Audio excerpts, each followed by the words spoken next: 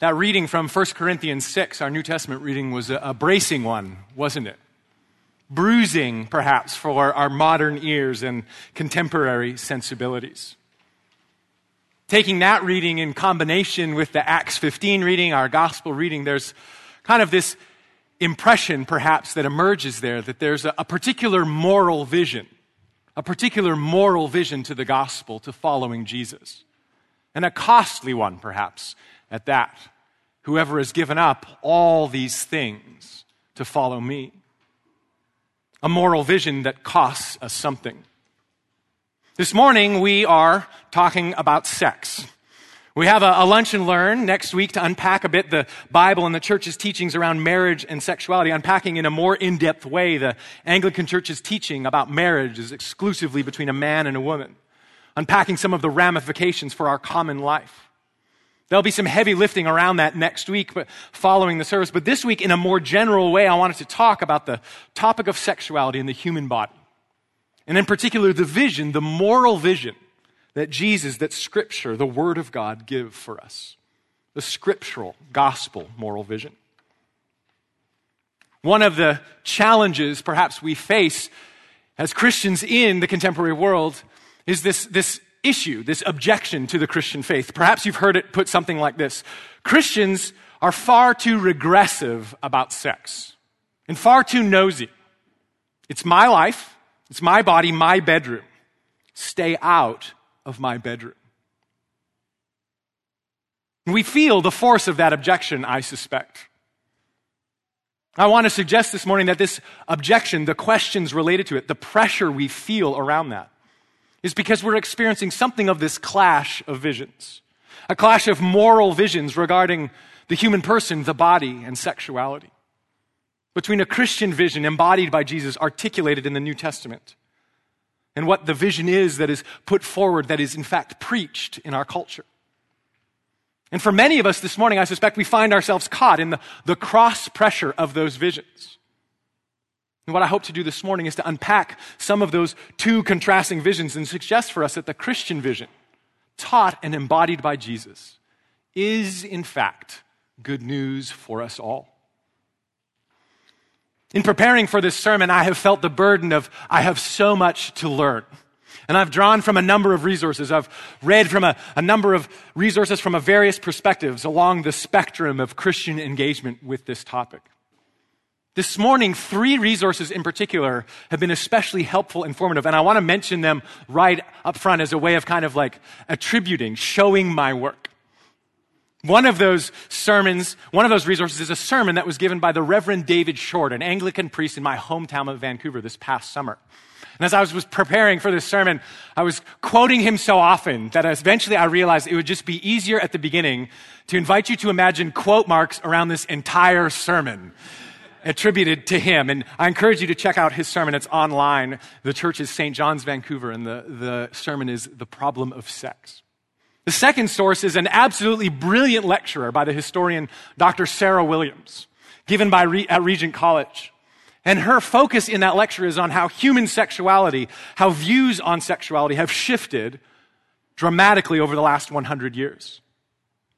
The last resource is this book by theologian Beth Felker Jones. This is a wonderful, accessible, encouraging, and challenging little book. In fact, this book is so good that we are buying copies for every household in the church. They were going to be here this week, but we are buying them in bulk. We contacted the publisher to see if we could get a rate, like a discount on it. But even if we can't, we'll pay full cost. The book is worth it. So I invite you to grab a copy next week. They'll be here as we have the lunch and learn. I'll be drawing heavily from these 3 resources, and I encourage you to check them out. As we jump in, as we dive into the deep water of this topic, let's begin in prayer. Gracious and almighty God, we thank you for your mercy toward us. We thank you for your grace. We thank you that you draw all peoples to yourself. And this morning, as we press into this topic, I pray that your Holy Spirit would be gently but perceptibly present to us. Would you drive far from us all fear? Would you drive far from us all prejudice? And would you give us the mind of Christ as we talk about these matters? Would you make the meditations of all our hearts and the words of my mouth pleasing to you? In your name we pray. Amen. As we dive in, there are a couple of things to keep in mind. Well, a couple of things I need to tell you. First of all, this sermon is likely to be very long and content-driven. I'm sorry for that, but with regard to the sense of if you're going to say something, you should say it all as opposed to saying something limited and having that be misunderstood. I'm erring on the side of more content. We'll make up the time, I assure you, later on in the sermon or in the service. The second thing I wanted to say is as a priest of this church, as a priest in the Anglican tradition, I am firmly rooted, firmly convicted of the church's teachings on this matter. But that doesn't mean I don't have a great deal to learn about how it might be articulated and how it might be good news and received as good news. And I'm keenly aware of the various perspectives and the very personal nature of this topic. And so my goal this morning, in every sense, is that there would be no offense but the offense of the cross. And if in my preaching, in the explanation here, if there is an offense to you, I invite you, would you please come and talk to me as a brother in Christ? I want to learn and grow in this. The last thing I would say about that is that we are, as we're discussing sexuality, in need, tremendous need of compassion and empathy. Whatever aspect pertaining to sexuality, we are not speaking in the abstract when we do so. Nor are we speaking about people outside or some group that is them as opposed to us. Rather, we are speaking about people made in the image of God, precious in his sight. And however people might be labeled by the world or even how they might identify themselves, scripturally, all people are named as precious in the sight of God, bearing his image, worthy of respect, worthy of love and compassion. The absolute last thing I want to say in kind of the throat clearing is that we are all, as we come to this topic, sexual failures. We are all broken as human beings. We have all failed. And for all of us, that sin, that failure involves this most intimate area of our lives. The vision the New Testament puts forward for human sexuality for the body interrogates us all, wherever we stand, whatever predilection, status, or desire we have. We might consider the church as a society of sexual failures, unified in God's grace. So to be perfectly clear, I deliver this sermon before you as a sexual sinner in need of God's grace, in need of his redemption and restoration. There is no room for self-righteousness, for smugness in this topic. We all stand in need of grace. A few years ago, some of you might recall, Facebook updated their settings around gender to include 71 different lists of gender. Before, and soon after that, they changed tact and went forward with a custom option by which you could customize the description of your gender. Now, hearing news like that, or something like that, of what we might describe as the continued unfolding of the sexual revolution, the continued development of perspectives on sexuality, we probably have one of three human gut reactions. Gut reactions that are neither very thoughtful or very reflective of Jesus and the grace and compassion we find in him. Those reactions could be summed up perhaps as either yuck, yikes, or yes. Yuck, I don't want to think about it. Yikes, where is this headed? Or yes, who am I to judge? But none of these reactions are in fact Christ-like, and none of them demonstrate the hope we have in Jesus. If you have an unquestioning yuck, that's just prejudice. And the realities of homophobia, transphobia, discrimination in society and in the church, the suffering wrought by them, are a testament to the deficiency of that reaction. If you have an unquestioning yikes, that's just cowardice. I just bury my head in the sand. I'll avoid thinking about it or engaging with the world around me. That too is a failure of love. And if you have an unquestioning yes, that's simply compromise, not reflective of the vision Jesus teaches and embodies. And the problem with these reactions is they do not allow for true care or true compassion. So what I'd like to do now is simply articulate for us In broad strokes, this first vision, this vision that is at play, that is preached, embodied in our culture around us, before contrasting it a little with the vision that is put forward, that is integral and preached in the New Testament. And I hope as we do so, we'll come to a deeper, more sympathetic understanding of what is going on in our culture and understand more fully the countercultural but very good news put forward in Scripture.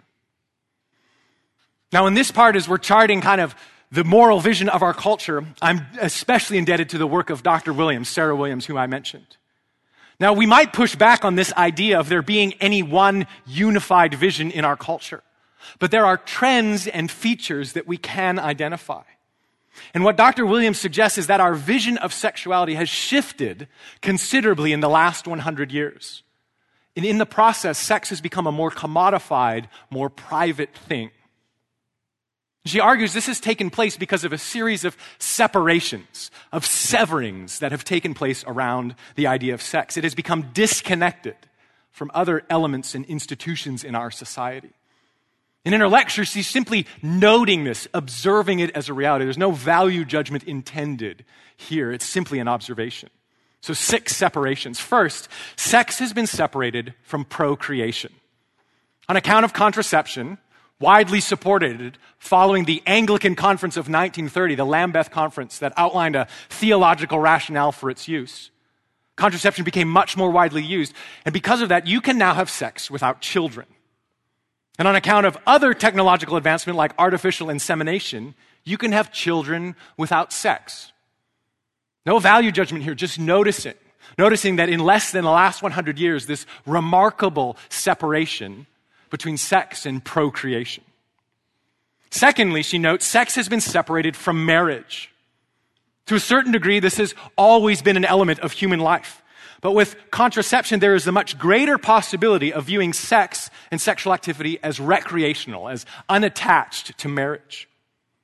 So 2016 saw 18 million Americans cohabitating, an increase of 29% over 2007.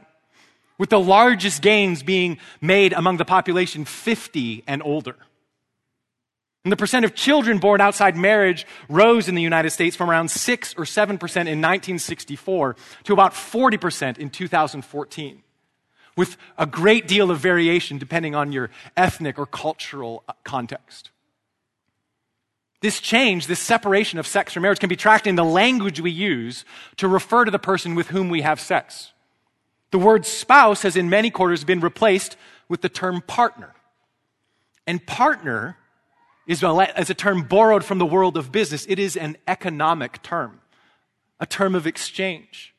It is not a covenantal term, but a contractual one. And contracts are agreements we engage in so long as our terms, our needs are met and satisfied. Legal scholar John Witt has tracked this shift throughout history in his book From Sacrament to Contract. And he suggests a contract is a fundamentally different thing than a covenantal, sacramental vision of marriage. The Christian vision of marriage, as we'll discuss next week, is fundamentally other person serving, no matter the cost, for the entirety of life. It is not fundamentally about my needs being met. In her lecture, Dr. Williams declares, we all marry the wrong person. I discovered that Mr. or Mrs. Right is painfully difficult to love the whole of life through. And what matters, she says, in Christian marriage is how we learn to love the persons to whom we are committed and learn to live up to the promises we made when we had no idea what they involved. I think of officiating weddings, and people look their best. They behave their best. The in-laws are all calm and well-behaved, and everyone's putting their best foot forward. That does not last. Just this week, I was reading an advice column in Slate, the online magazine. And heartbreakingly, the letter written in for advice was by a man whose wife had come to suffer a chronic and debilitating health issue. That likely means they cannot engage in sexual intimacy in any way for the remainder of their lives, likely decades. A Christian covenantal understanding of marriage requires of that man the same fidelity and commitment to his spouse that he promised her on the day of his wedding. That he honor and love her regardless of the cost to himself. And that is a call and a vision that the ideology of partnership cannot well sustain. Sarah Williams points out that the ideology of partnership cannot peacefully coexist with the idea of covenantal union, of lifelong one-flesh marriage. Third, Williams notes, sex has been separated from partnership. We've gone from marriage to the language of partnership, but even here we see disintegration. Sex, she says, has become the ethically neutral activity participated in to find out if I might like to pursue a relationship. It's one path where I might determine if someone is suitable for partnership. Are we sexually compatible? It's a private recreational activity, nothing more. This is a very low view of sex. Sex itself does not establish intimacy. It is unconnected from an ongoing relationship. Fourthly, she suggests sex has been separated from partner. Sex is something I do with my body, a recreational activity satisfying a physical need, eating or drinking. Therefore, it does not require relationship or even, perhaps, another person. Sex with myself may well be more physically gratifying and less complicated. Of course, technological advancement has made it even more possible. So it's been estimated that globally the pornography industry is worth $97 billion. Think about that figure. There's a lot of variation in estimation, but think about that figure. And we live within a pornographic culture where sex is advertised. It is for sale alongside any other need-meeting commodity.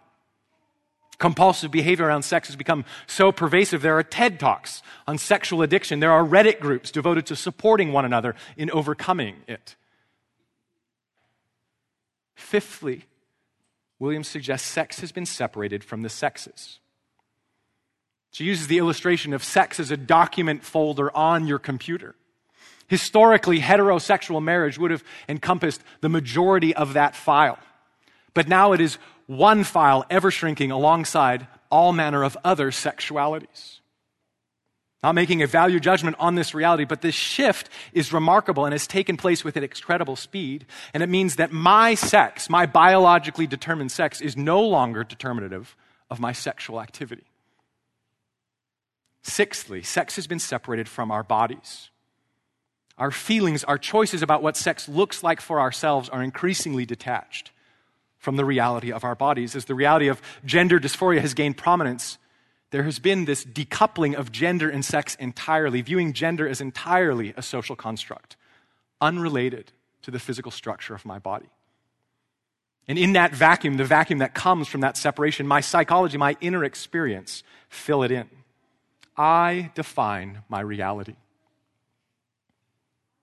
These are the separations Williams identifies. Sex steadily separated from procreation, from marriage, from partnership, from partner, from the sexes, from our bodies.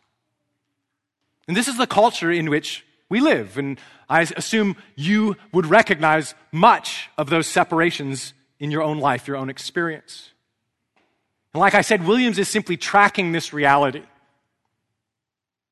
but noticing that these enormous shifts have taken place over the last century or less.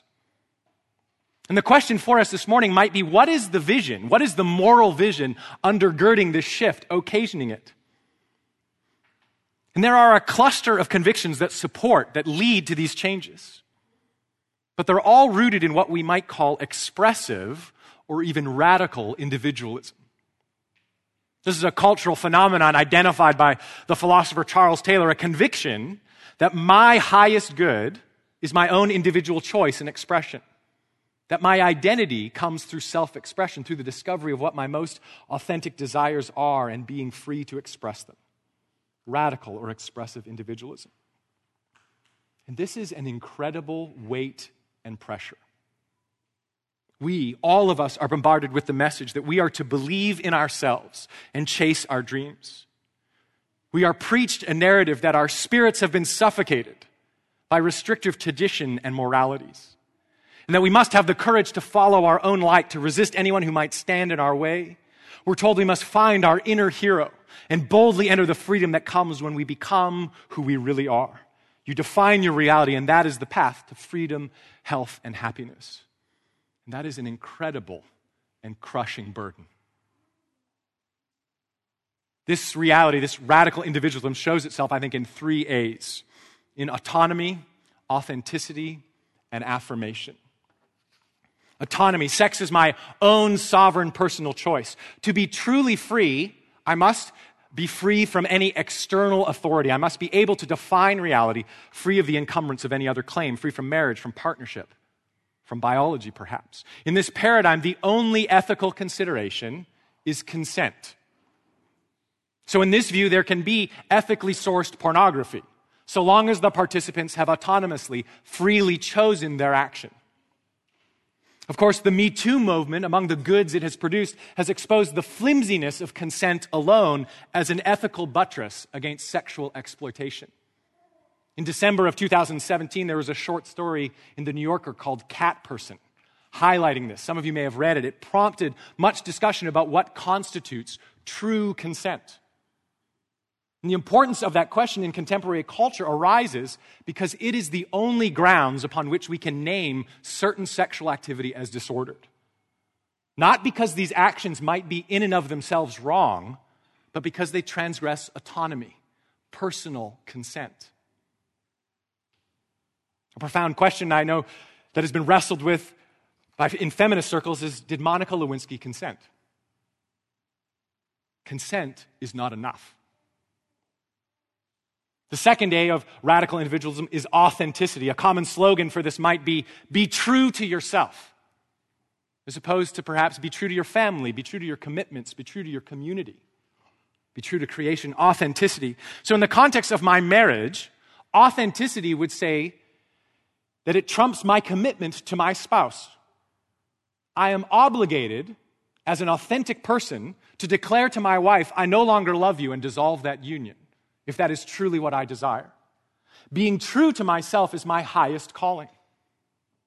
In singleness, being authentic means expressing myself sexually in line with my desires and feelings. The sin would be to restrain my individual expression sexually. I must be authentic. And the third A is affirmation. It is required of you to affirm and validate my feelings. If you do not, you are at least lacking in compassion and care, and likely intolerant and bigoted, even phobic. We are determined to show that we are sex positive, and that means the unquestioned right for me to create my own sexual identity and to authentically express it. In her analysis of the separation of sex from these other structures and elements, Dr. Williams points out that this privatized, individualized vision of sexuality has led to its commodification. People sell and package it. And this vision, she suggests, has led to enormous exploitation, to great suffering, particularly amongst women and children. We don't have time to go into it, but she highlights statistics related to the feminization of poverty, to the pornification, the sexualization of children, as well as the reality and suffering arising in more subtle ways as our vision of sexuality in the body becomes increasingly fragmented, chaotic. The tremendous human cost of radical or expressive individualism.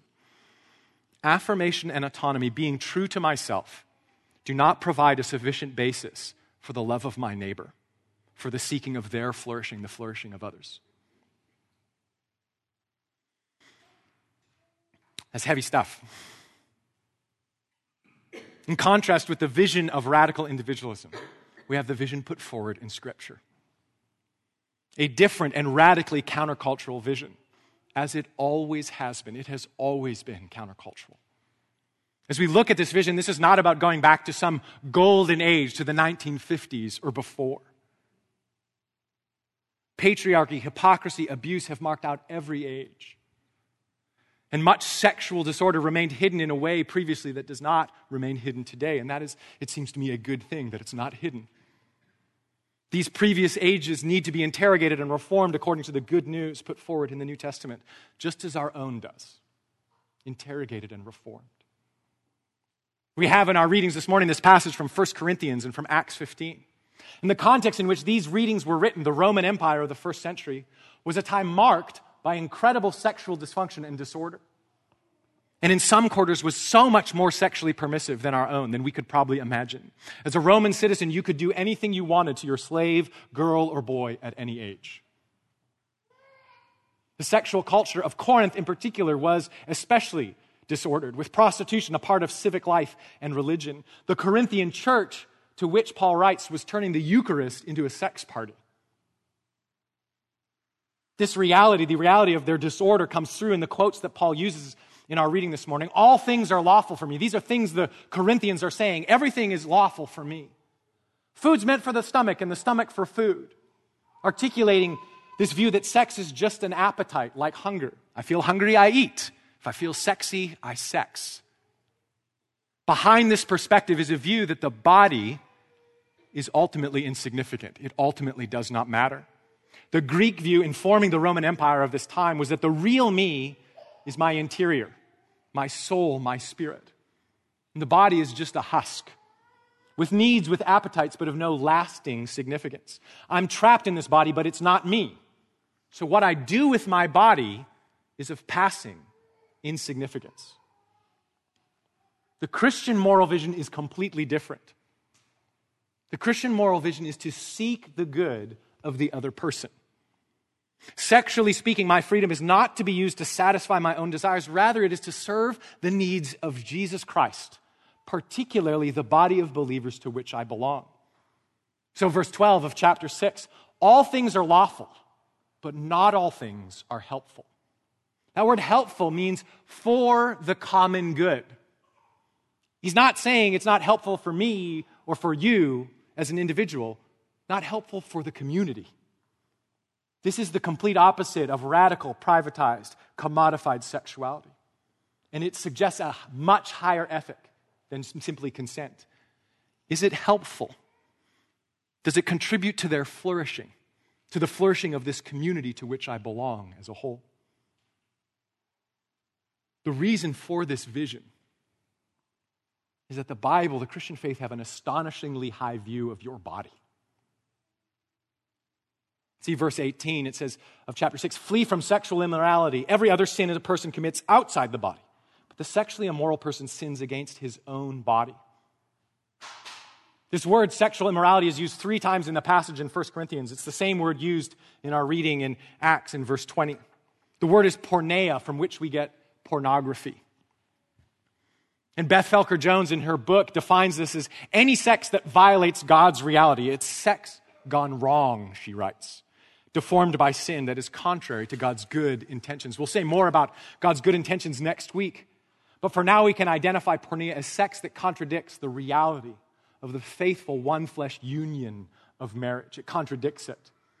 That certainly would include sexual activity, sexual stimulation outside marriage, adultery, pornography, virtual stimulation, and the like.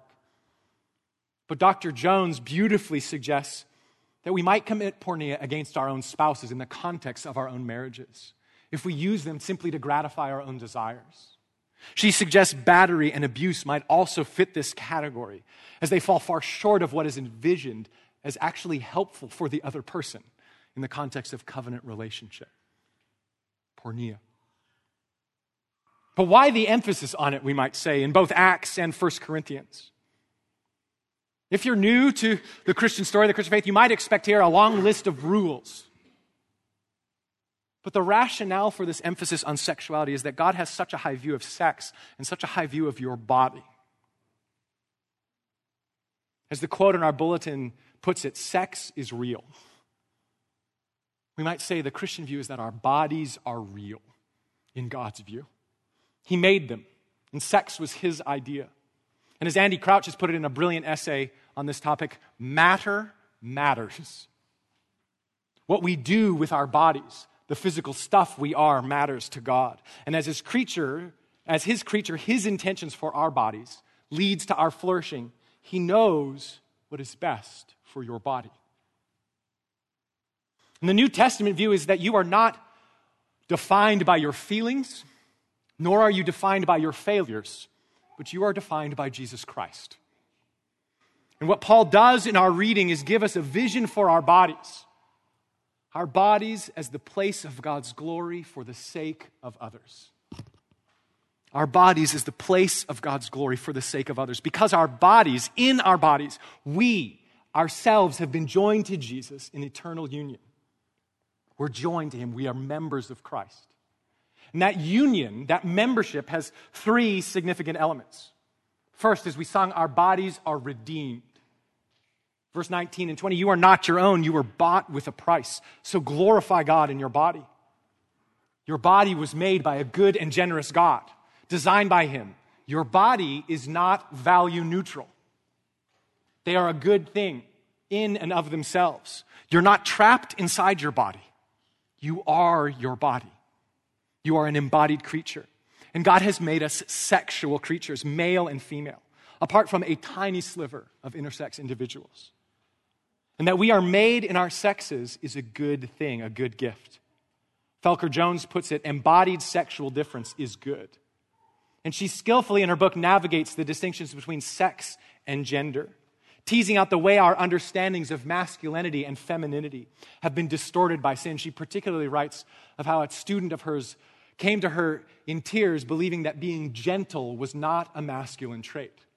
There's nothing innate about being a man that says you can't be gentle. It's entirely a sinful social construct. But she also emphasizes that maleness and femaleness are created goods. Male bodies are good. Female bodies are good. And she suggests making a historical argument that where this has not been held to, the goodness of male and female, that has been very bad for human bodies, especially female ones. And I think we are experiencing something of that in our culture. Beyond that our bodies were created by God, Paul's point is that our bodies belong to God because he's redeemed them. Our bodies have been joined to him through Christ and his death and resurrection, not for selfish expression, but for the glory of God. You are not your own, he writes. Glorify God in your body. The biblical picture is that we are laboring under the weight of our own disordered desires, disordered minds, disordered bodies. We are slaves to sin. And Jesus Christ, the perfect Son of God, became a human, taking a human body, affirming ours, living a perfect life, serving the needs of others. And on the cross, he takes my judgment.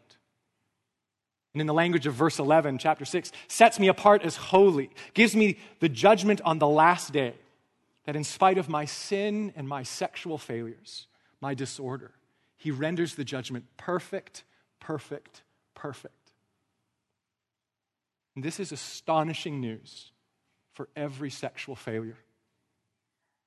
It is so easy to think that what we have done with our bodies, or what has been done to our bodies, is the defining reality. But for the Apostle Paul, the death of Jesus has an effect upon your body. And it is more powerful than your failure. It is more powerful than what has been done to you. We have all experienced, done, and have done to us shameful things. But in Christ you are washed, set apart, justified in his name. He has given you a new identity. You are not defined by your desires. You are defined by Jesus Christ. Your body is not your own. You belong to Jesus. So that means authenticity is not following my own desires. Rather, authenticity is becoming more like Jesus Christ, the one to whom I'm joined. It's freedom for the sake of others. My sexuality, particularly, is to bring glory to God. You cannot believe you have sexual autonomy and follow Jesus Christ as Lord at the same time. Our bodies are redeemed. Second, our bodies will be raised. Verses 13 and 14. The body is not meant for sexual immorality, but for the Lord, and the Lord for the body. God raised the Lord and will raise us up by his power. God has an eternal purpose for your body. This is the opposite of the cultural view. Most of us come to hate our bodies. We're taught to do so. Too tall, too small, too fat, too short, too hairy, too old. We're often taught to think that the purpose of our body is bound up with our youthfulness and fitness, with how toned or functional our bodies are. Those are the only people who get to have sex in our cultural view. So we compare ourselves to others. We obsess about how to look good. Some of you know I sprained my ankle a few weeks ago. It's still bothering me. This week it messed up my back. At this point in the sermon, David Short, who's I think is 60, is like, I assure you, if you're under the age of 30, after 30, it's all downhill. It's all weakness and disease and decay. I'm 36. I'm like, I'm early into this. But Jesus has entered into our world in a human body, living life as a single person, laying himself down upon the cross, dying and being raised up to new life in his body. The same body, but renewed. After his resurrection, without weakness, without decay, without the possibility of death any longer. So this morning, and for all eternity, Jesus Christ is a human body. And if you are joined to Jesus, you are not simply redeemed, but God has a future use for your body. You will be raised to life, and it will be transformed, your body, to be perfect, without weakness, decay, deathless, and eternal, sinless, to glorify God forever. You remain your body. So it matters to God what we do with our bodies. Your body is meant for this life and for the next life as well. Strikingly, marriage is temporary, but your body is to be forever. So sexual autonomy, then, is an especially pernicious lie because it fractures us from the Lord Jesus, the one to whom we must be joined to experience this raising up. And it fractures us from our community, and it fractures us from our true selves, who we are becoming and will be for all eternity. Our bodies are to be raised. Lastly, our bodies have a new resident. Beginning in verse 16, do you not know that he who is joined to a prostitute becomes one body with her? For as it is written, the spirit will become one flesh. The two will become one flesh. But he who is joined to the Lord becomes one spirit with him. Notice here, Paul does not condemn the practice of sex with a prostituted person because of the exploitative nature of it, the injustice of it. He very well could have. He doesn't condemn it around the coerced consent involved. There's a higher view of sexual well-being, sexual ethics here.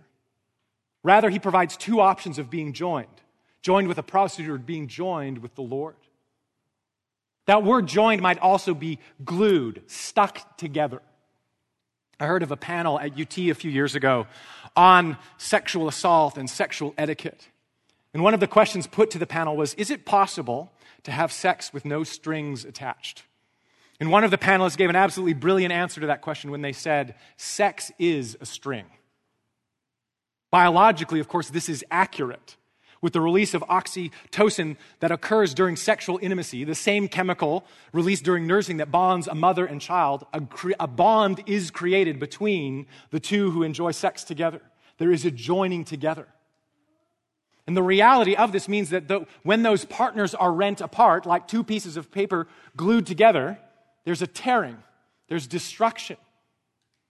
And do it enough with enough different pieces of paper, and that sheet is just shredded, joined and torn apart multiple times. And the reality is, the more sexual partners we have, the more shredded and torn our personality becomes.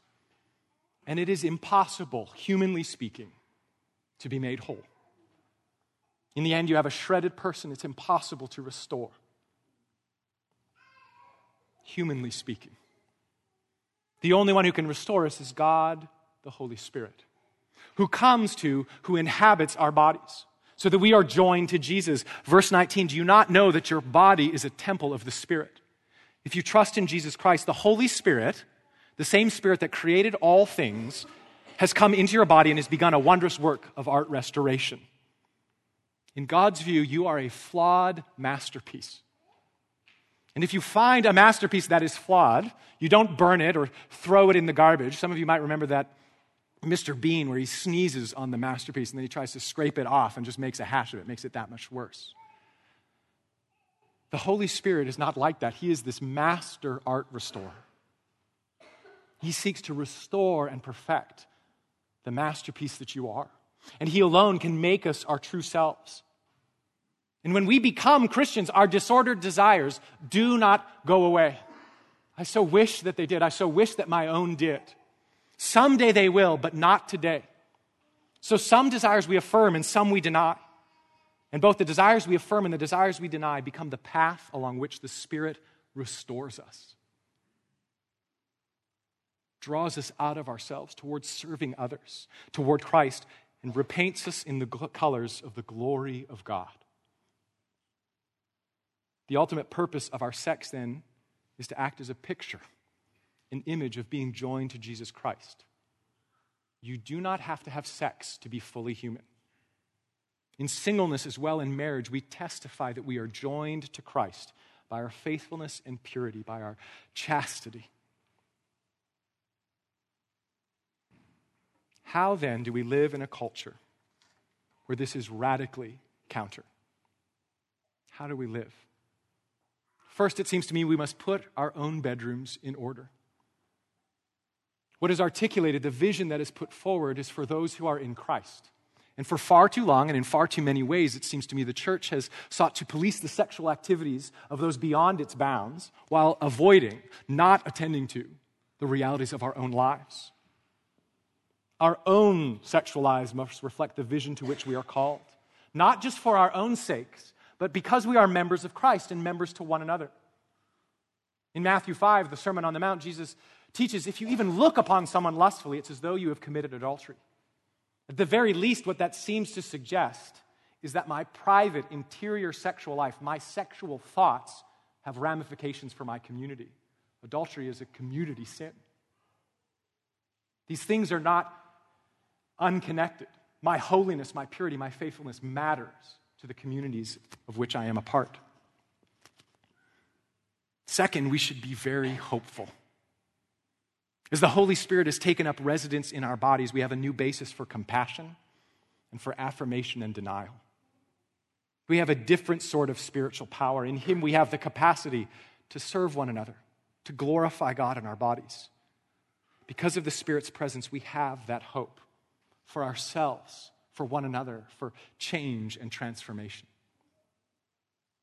And thirdly and finally, there's this little short command at the beginning of the 1 Corinthians reading. Do not be deceived. This command appears throughout the New Testament often when sexuality is the topic. Do not be deceived. It does not matter the messages you are receiving from the media, through the wider culture, from your family, your friends. Your body matters to God. He created you in that body with all its unique challenges and goodness. And He has joined you to Himself and begun the work of restoration in you. Don't be deceived. Radical individualism, with its vision of autonomy, authenticity, and affirmation, will not help you become your true self. It is a great cruelty. This moment here, it seems to me there are Christian marriages where one spouse is thinking they no longer love the other, where they've succumbed perhaps to the vision of partnership, that marriage is for the meeting of my own needs rather than a covenantal union. Such persons are invited to repent, to turn back to Christ, to return to their spouse fully, to glorify God in their body. This morning, I know there are people locked in patterns of compulsive behavior. There is no transforming power in being true to yourself. Radical individualism will only increase your shame, your secrecy, your fear of rejection. Your body belongs to the Lord Jesus. You have been washed, set apart, and justified. He makes a claim upon you. Rather than make vows about behavior modification, come to Jesus. Speak to someone whom you trust, who can speak to you. You are not your own. You are forgiven in Christ. It does not matter whatever it is that we come to Him with. It could be an affair. It could be a secret life. It could be disordered desires. It could be gender dysphoria. It could be struggles in singleness. Whatever it is, let us bring ourselves to Jesus. And if someone confides in us one of these things, let us take one another to Jesus, to the consolation that He alone can bring. Let us take one another to the one who promises blessings 100-fold in this life and in the next. And let us walk together into the wholeness and restoration He alone can bring. Let us be a people, a society of sexual failures, joined to Jesus, being restored by the power of His Spirit, confiding in and compassionately receiving one another, and firm in the good news of God's moral vision. Let us pray. Gracious and almighty God, I pray that whatever that was said of You that whatever that was just said that was born of you and your Holy Spirit would be fixed firmly in our hearts. And whatever was not of you would kind of blow away like the chaff in the wind. These are sobering and heavy things. Would you, by your Spirit and your grace, guide and direct us as we ponder them, as we seek more fully to be yours own, to be your people together? And I pray even this day and this week to come that in our minds, in our conversation, the question of what might it mean for our bodies to bring glory to the Lord would be upon us, with us. And your Spirit might work as only He can. We have great need of you. Would you come, Lord Jesus? Come, Holy Spirit. Amen.